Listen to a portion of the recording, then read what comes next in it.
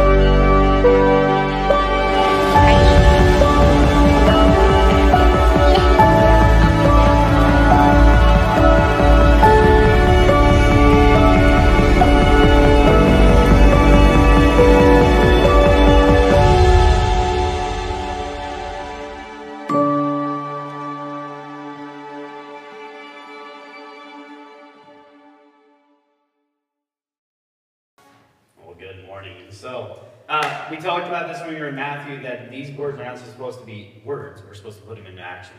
And that's how we know we're a follower of Jesus. We're actually putting this into practice. My name is Mark, by the way. I don't think I got to that point, but hey, nice to meet you. So, but today we're going to be in Ephesians chapter 5. We're going to go through, we've gone through these journeys.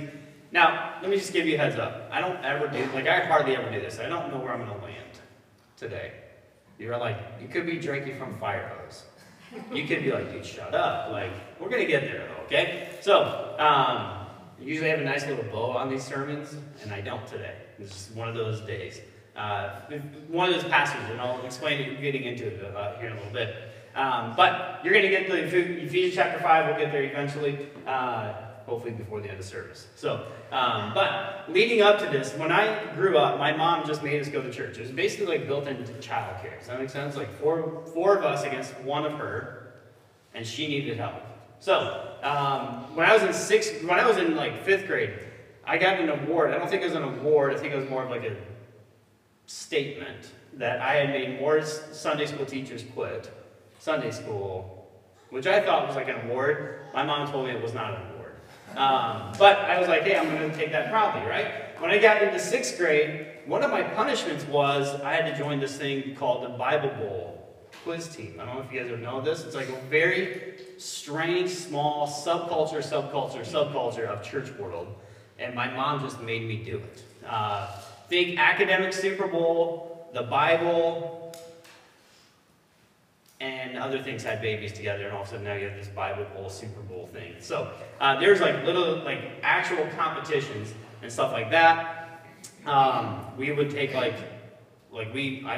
team, when we did 1st annual, won the state competition, which, I'm sorry, there's probably like 10 of us total in the entire state of Indiana growing up. But I would do this. And so it took an entire year to study the Bible. This is before I was a Christian. So I would study the Bible. We'd study these passages. We were in 1st annual 1 year, 1st Chronicles, or 1st Corinthians 1 year, and then back in Judges for the 3rd year. After my 8th grade year, I just quit because I was like, this is weird. You're forcing me to read the Bible. I don't like the Bible. I don't even believe in Jesus yet. Like, I knew he was there because it was that. But basically, it was like, for my mom, it was like, hey, you're going to be, it's like a built-in babysitter. For at least an hour a week, I know you're not going to be doing something illegal, or you shouldn't at least. And if you do, then we have a conversation with the pastor and the people who are supposedly watching me. We would study things, and we would study like connected text and stuff like that. So when we were in 1 Samuel, we were in parts of 2 Samuel. We would read 1 Corinthians and study 2 Kings, 1 Kings, and all that, because those books are so closely connected and stuff like that. And so we would read them because they would quiz you on the stupidest things of like, in chapter 15, verse 4, what's the second word? I don't know, it's based on your translation, I guess. You know what I mean? But it would, like those kind of things. And so you had to know all this other stuff. And so, but the great thing about this is, as I started reading, this was like me learning about the Bible beyond Sunday school class stories. Does that make sense? Like in our 2nd grade year, the same stories got taught in our 4th and 3rd grade years. We just kept repeating Sunday school teacher lessons for whatever reason. I think they thought we would forget, but we didn't. And so by like the 2nd round, that's when I got bored and started just testing every single teacher. You know what I mean? And then they eventually quit. So one guy told me I was number 1 when I was his teacher. I was like, hey, I don't think you're supposed to use that symbol in church, but he did. So that was, yeah. So anyway, I'm starting reading all these passages, and when I get to 1 Corinthians, I get to this passage.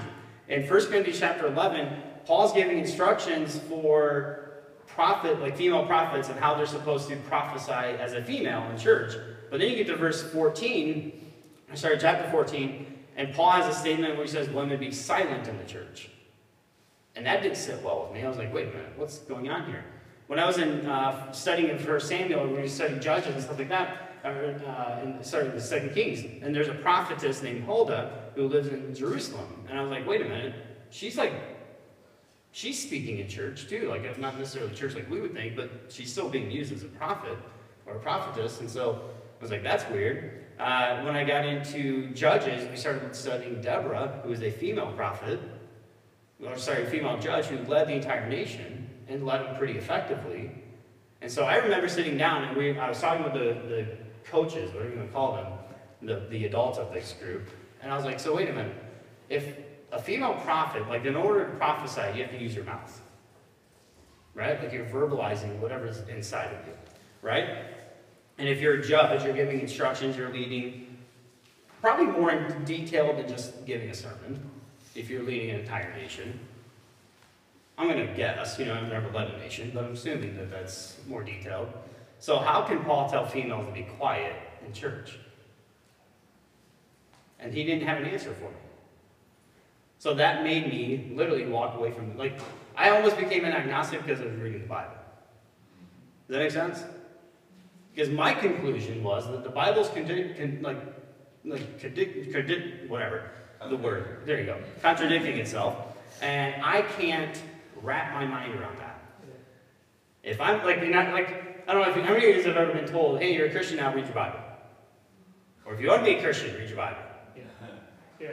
So I started reading the Bible on my own, and I literally almost walked away from God and faith because I was reading my Bible. Especially when you get into weird parts of the Bible, and like, now I can justify, like, not justify, I can explain it away, or like kind of come to the conclusion of what the reasoning behind some of those weird passages are. And we'll get into those later. But when I got to this point of like reading through some of these things, I had to wrestle through some stuff. Like, should I really believe in God, who is seemingly demeans women, encourages slavery, and all this? Like I had to wrestle through that. So when I was in 8th grade, that's when I quit, and I told my mom, like, you're like, she's like this tall, by the way. So I was like, you're not going to make me do anything, Mom. Like, I'm just not going to go. And she was like, please don't get arrested. That was our deal. I quit Bible, and I didn't get arrested. It was like, cool, right? If I got arrested, I had to go back to Bible, I'm pretty sure. But I didn't get arrested, so we're good. So my freshman year, sophomore year go on, junior year go on, and I was still going to church, but just simply going there just to sit and appease my mom. Does that make sense? Like, doing things I shouldn't be doing, but not getting arrested, because that was our deal. And so, doing all this other stuff, my junior year, I became a Christian, and things started changing. Last week I told you, I was like in a fist fight with a guy with a Burger King tray, and punched him in the face, and goes, I don't think I can tell him I love Jesus, or Jesus loves him, as I'm punching him. And that literally changed the way I reacted to certain people. And so things started changing in my life, and my friends started noticing it. And so what didn't change was my after-school routine, which is to walk to a gas station, get fried mushrooms, and a giant thing of Mountain Dew for $1.05, right? So that, like my friends and I, we would just do this. And so we'd go hang out with their friends.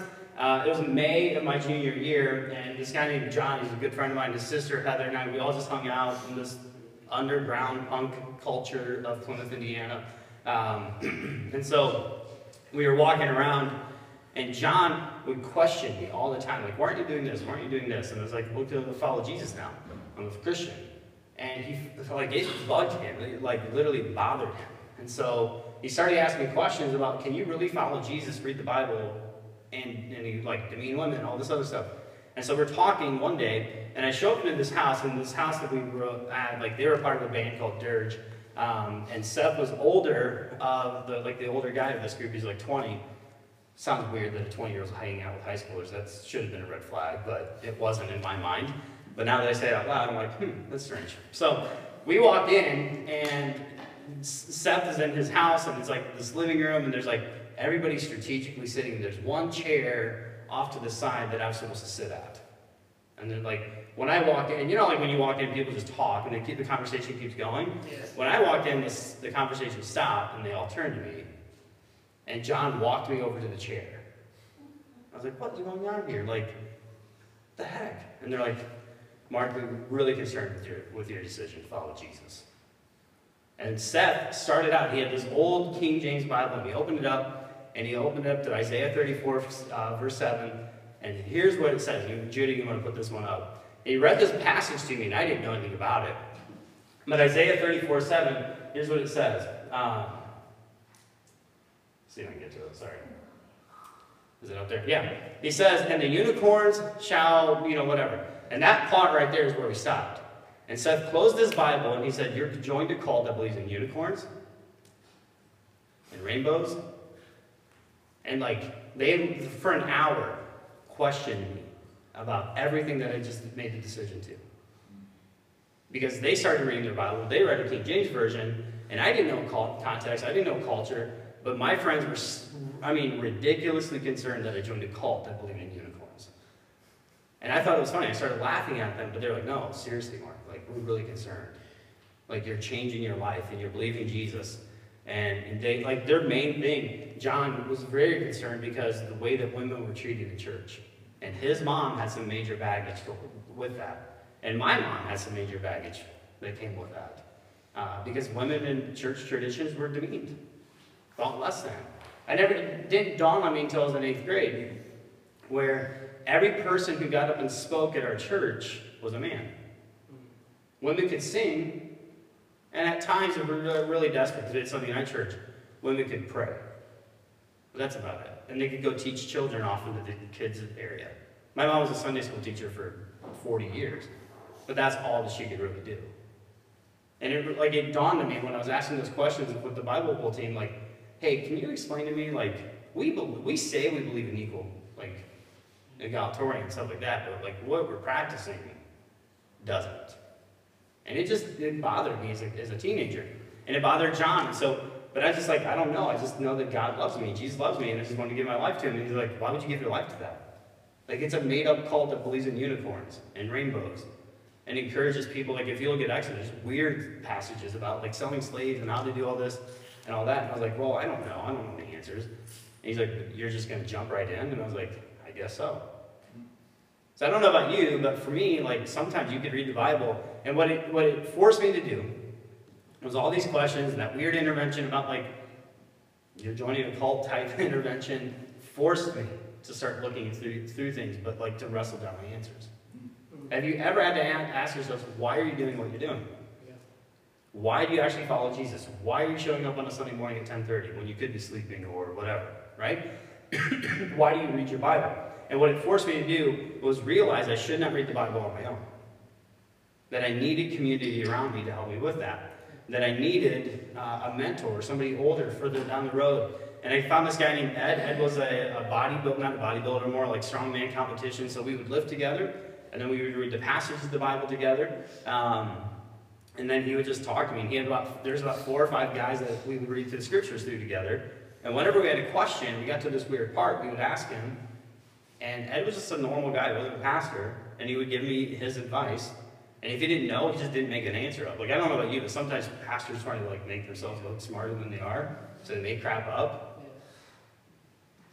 Probably no one you know, but, you know what I mean? Like, but then, like, Ed would just be like, I don't know. And I was like, okay, cool. But then we would find the question out together. You know what I mean? Like, we'd dig into it and stuff like that. And so, for us, like for me, what I started realizing, at the age of 17, I needed to, like, dive into my deep mode of, like, why I truly believe this. It was the only friend in my friend group that did that, and I had to change who I hung out with during that point. But then I started realizing, like, oh. And what Ed taught me, one of the very first things that Ed taught me was that the Bible's not a book. The Bible's a library. And we don't read parts of the library or books in the library the same way we would, like, do this. So when you go and read a historical book, you're not thinking poetry or law and stuff like that. But if you don't pick up a law book and think, oh, this is where I'm going to get motivated, inspired, and poets, you're like, this doesn't happen. But, like, that's what we have to do. And we read books from page 1 all the way through, right? So Ed taught us how to read the Bible and stuff like that. And this passage, this is the passage, chapter 5, is one of those passages that really hung up with me, and it still kind of does. I'll just be honest with you. There's parts of the Bible that I get, like, hung up on. And when you get to the end of chapter 5, it's a controversial chapter, I'll just be honest with you. We're not into that end part of it, though. But I started realizing certain things. That you should not read the Bible in isolation. For thousands of years, people did not have the Bible. For thousands of years, communities had the Bible. And so you would show up and you would read in, like, a communal space, like a synagogue or an office space, or maybe somebody who's really, really wealthy would have parts of the Bible, or scrolls of the Bible, and they'd read it. And imagine this, you read it out loud. Now, we have it really reversed.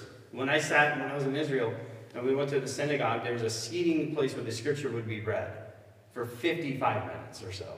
They would just read the scriptures.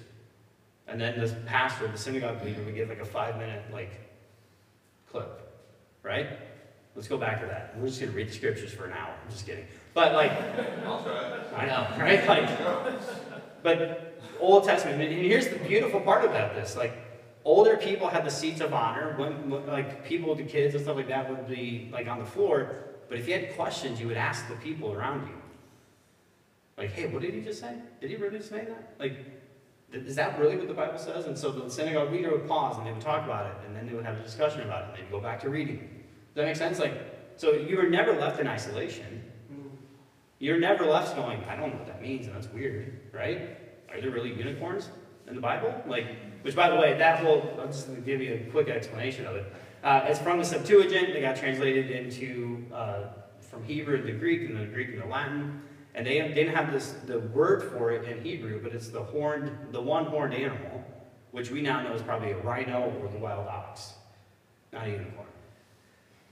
You're like, dang it, you know what I mean? Like, sorry to crush your bubble, like burst your bubble. There's not unicorns that I know of in the Bible yet. These probably didn't show up at Noah's Ark. Anyway, but there are names of like, man, I thought you said 4 o'clock. On Noah's Ark time. So anyway, but there's this whole process that you have to work through, and what you can come up with, those controversial issues, do not read these in isolation. So I want to encourage you, do not read this and say, oh, I just don't know, so it has to be the wrong answer, right? When we read it in isolation, what we actually end up doing is putting our context and our culture into the implication, saying this has to mean what it means. And that's not necessarily the biblical author's like intent, okay? So chapter 5 is one of the most controversial things to me, and it's still a part that just like has some tinge to it, if you will.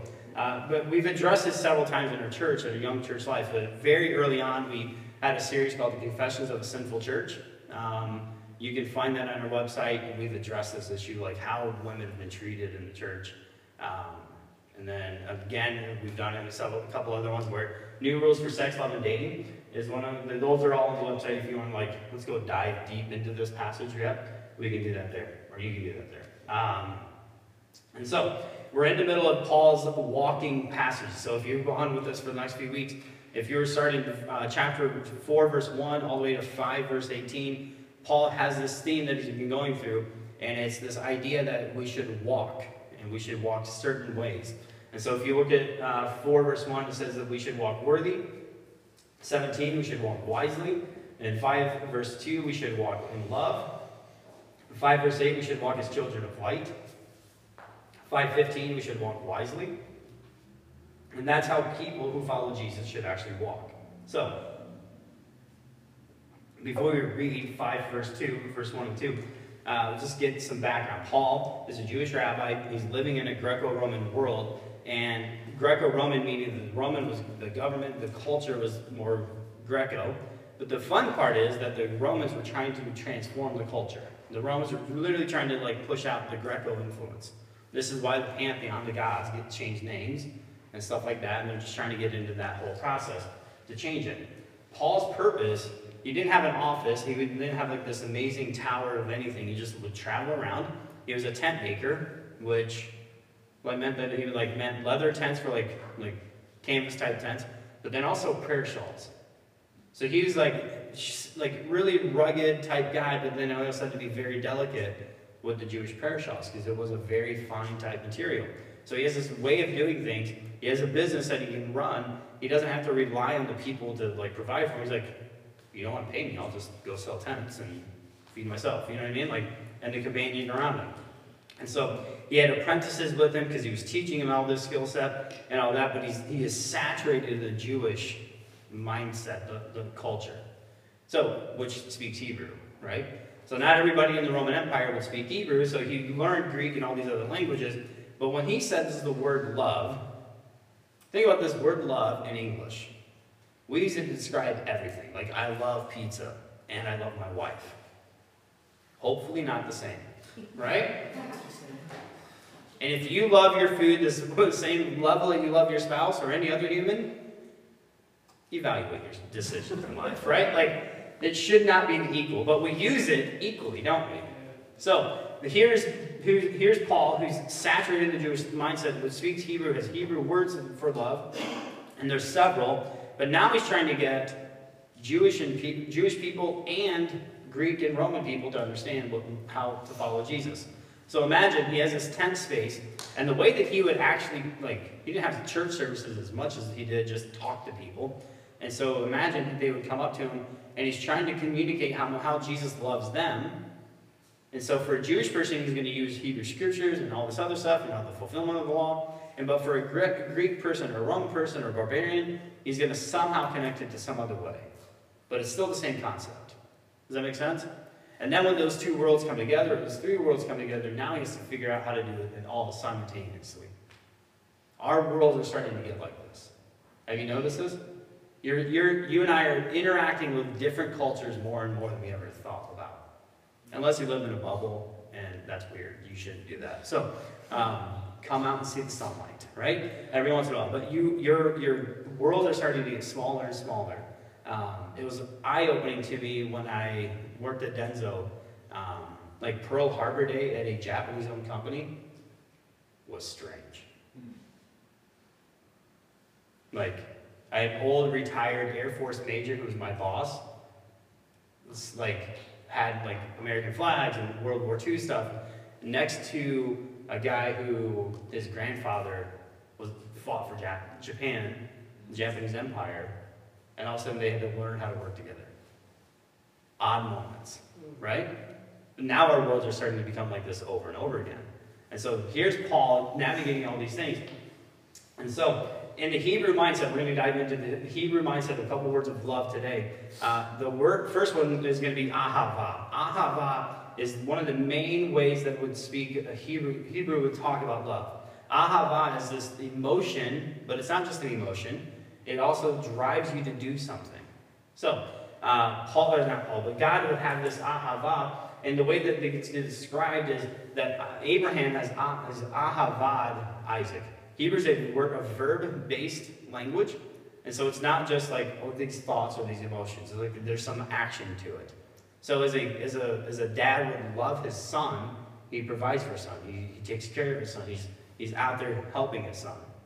And the Israelites ahavad David as their king, and so they served him, right? And they fought for him. And so there's other political alliances that talk about ahavine. So the king of Tyre, King Hiram, ahavad King David. And so as a result, he made a treaty with David's son Solomon. It wasn't just like, oh yeah, I liked your dad.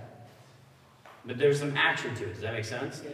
And so God ahavas people, and so he created us in his image. He wasn't lonely. He just loves us, and he wants to be with us.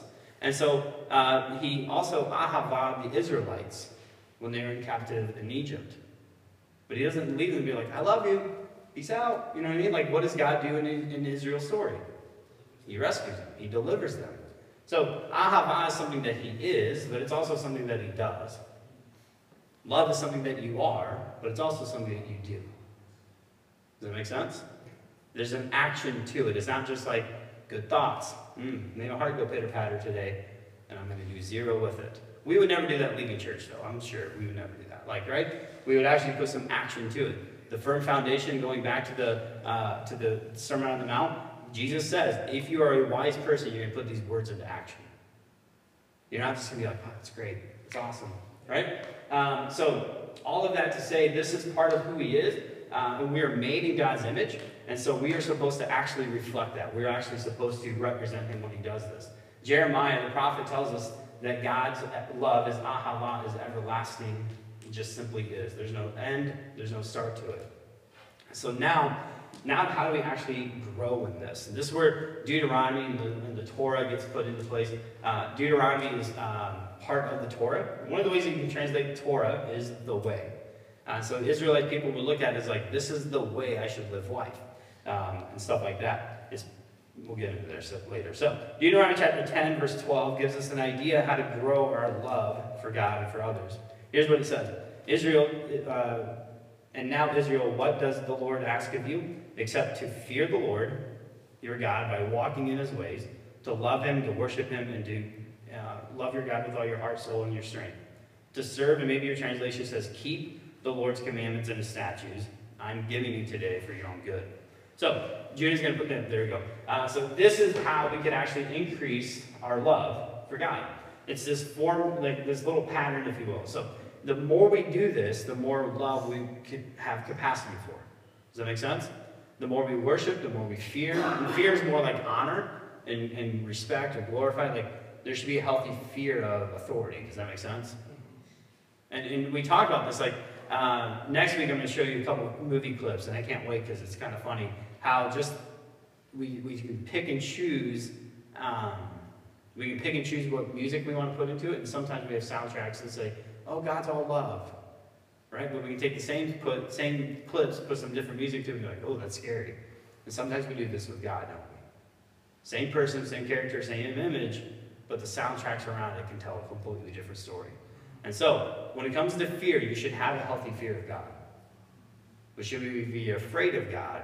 That's a whole different story. We'll get into that next week, so there's a little teaser for you. So, in this, we have worship God, fear God, serve God, and then walk with God, right? And as we do this, and we do this well, the growth, the ahava that we have can increase. If we don't, then the love that we have won't increase. But if we can learn how to walk, worship, fear, and serve God, then all of a sudden those things start to grow in our lives.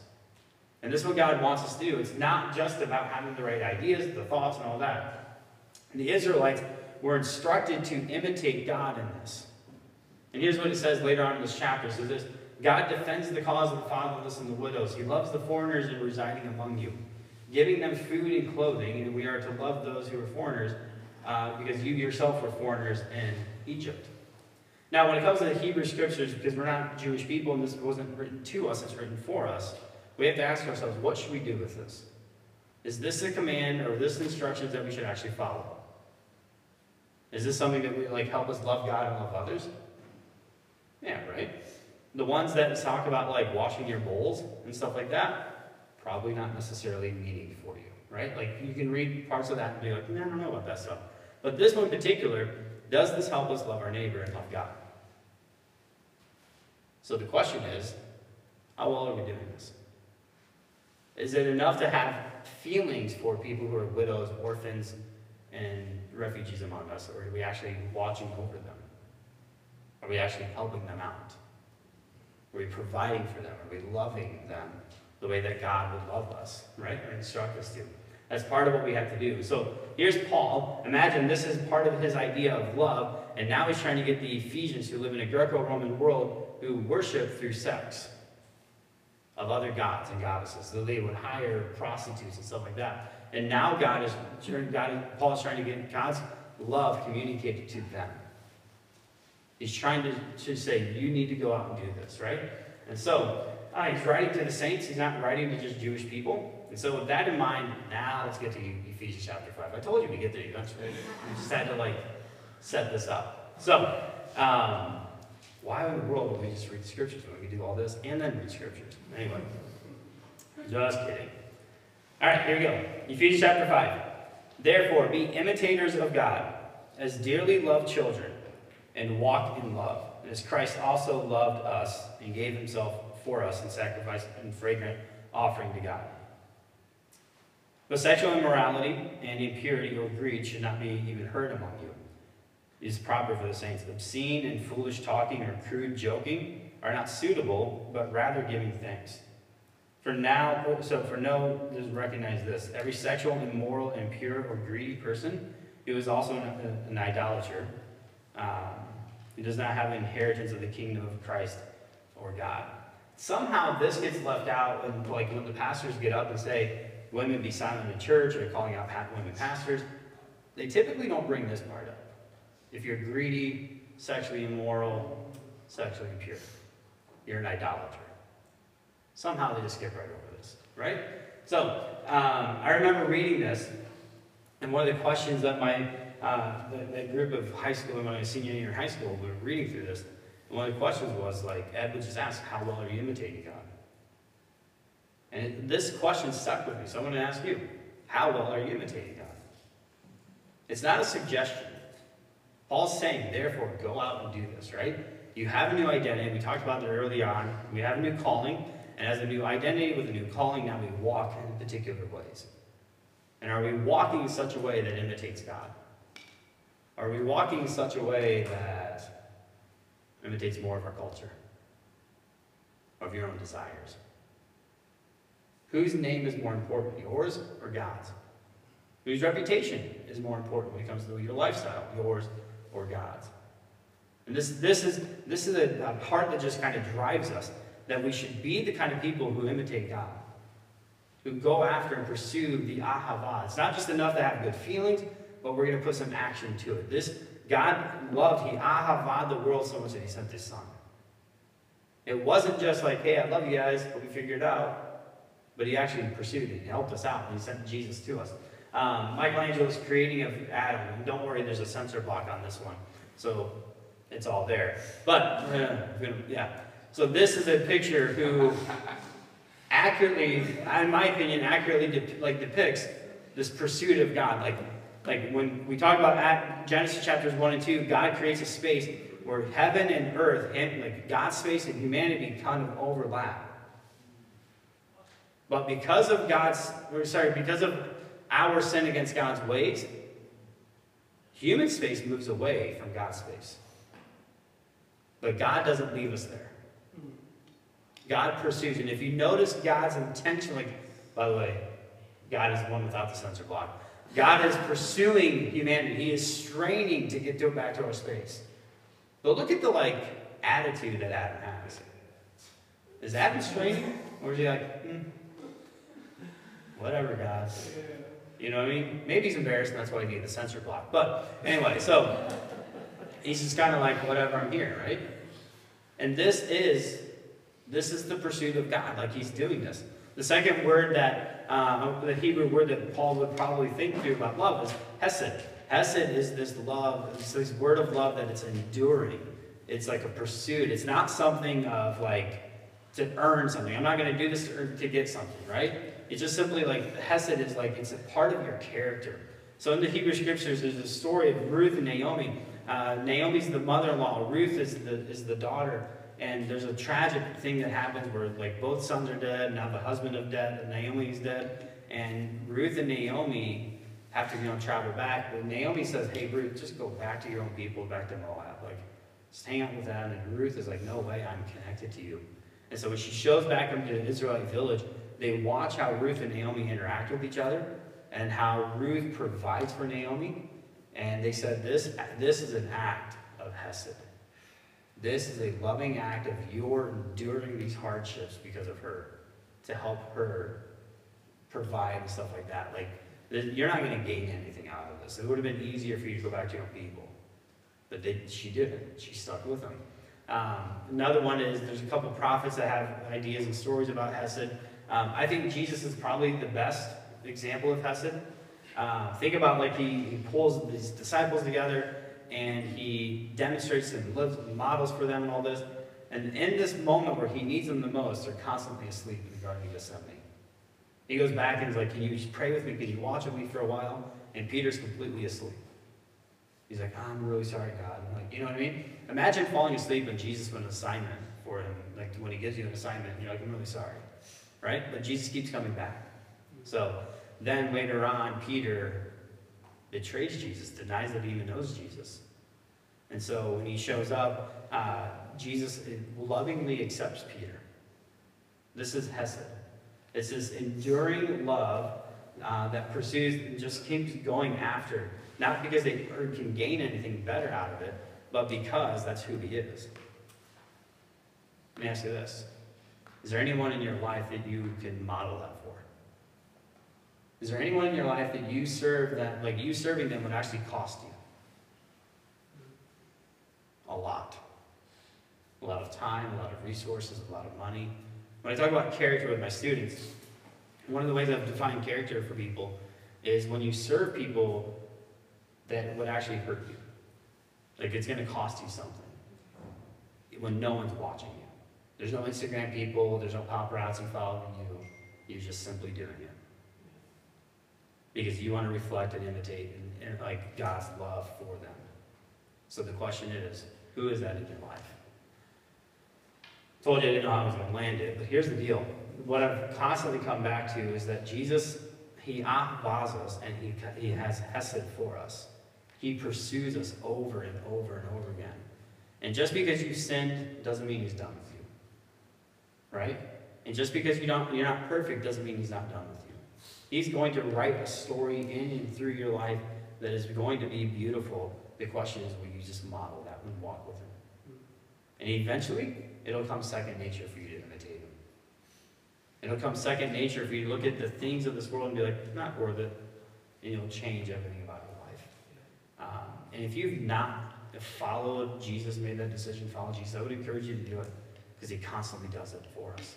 If you've made that decision and you've screwed it up, just come back to him. He's a loving God. He's like, yep, this is my character. This is who I am. This is also what I do. And the way that we do that, we admit our sins, we believe that Jesus is who the Bible says he is, and we commit our lives to him. That doesn't mean we know everything about it or have all the right answers, but we can just simply do it. So let's pray. God, thanks for this day. Thanks for who you are. Jesus, thanks that you love us. That it's not just an emotion, but God, it's an emotion that drives us to some kind of action. And that your hesed, your enduring, faithful love that's loyal is not because you would benefit, but God, we would benefit from it. And so, Jesus, I pray that this would be the way that we approach chapter 5 of Ephesians. And that this is the way we would approach this week. That we would recognize your love for us, and that we would model it for others around us. And God, for those of us who are sitting here that are exploring faith, who are just kind of feeling this whole thing out, would you show up in a real way for them today?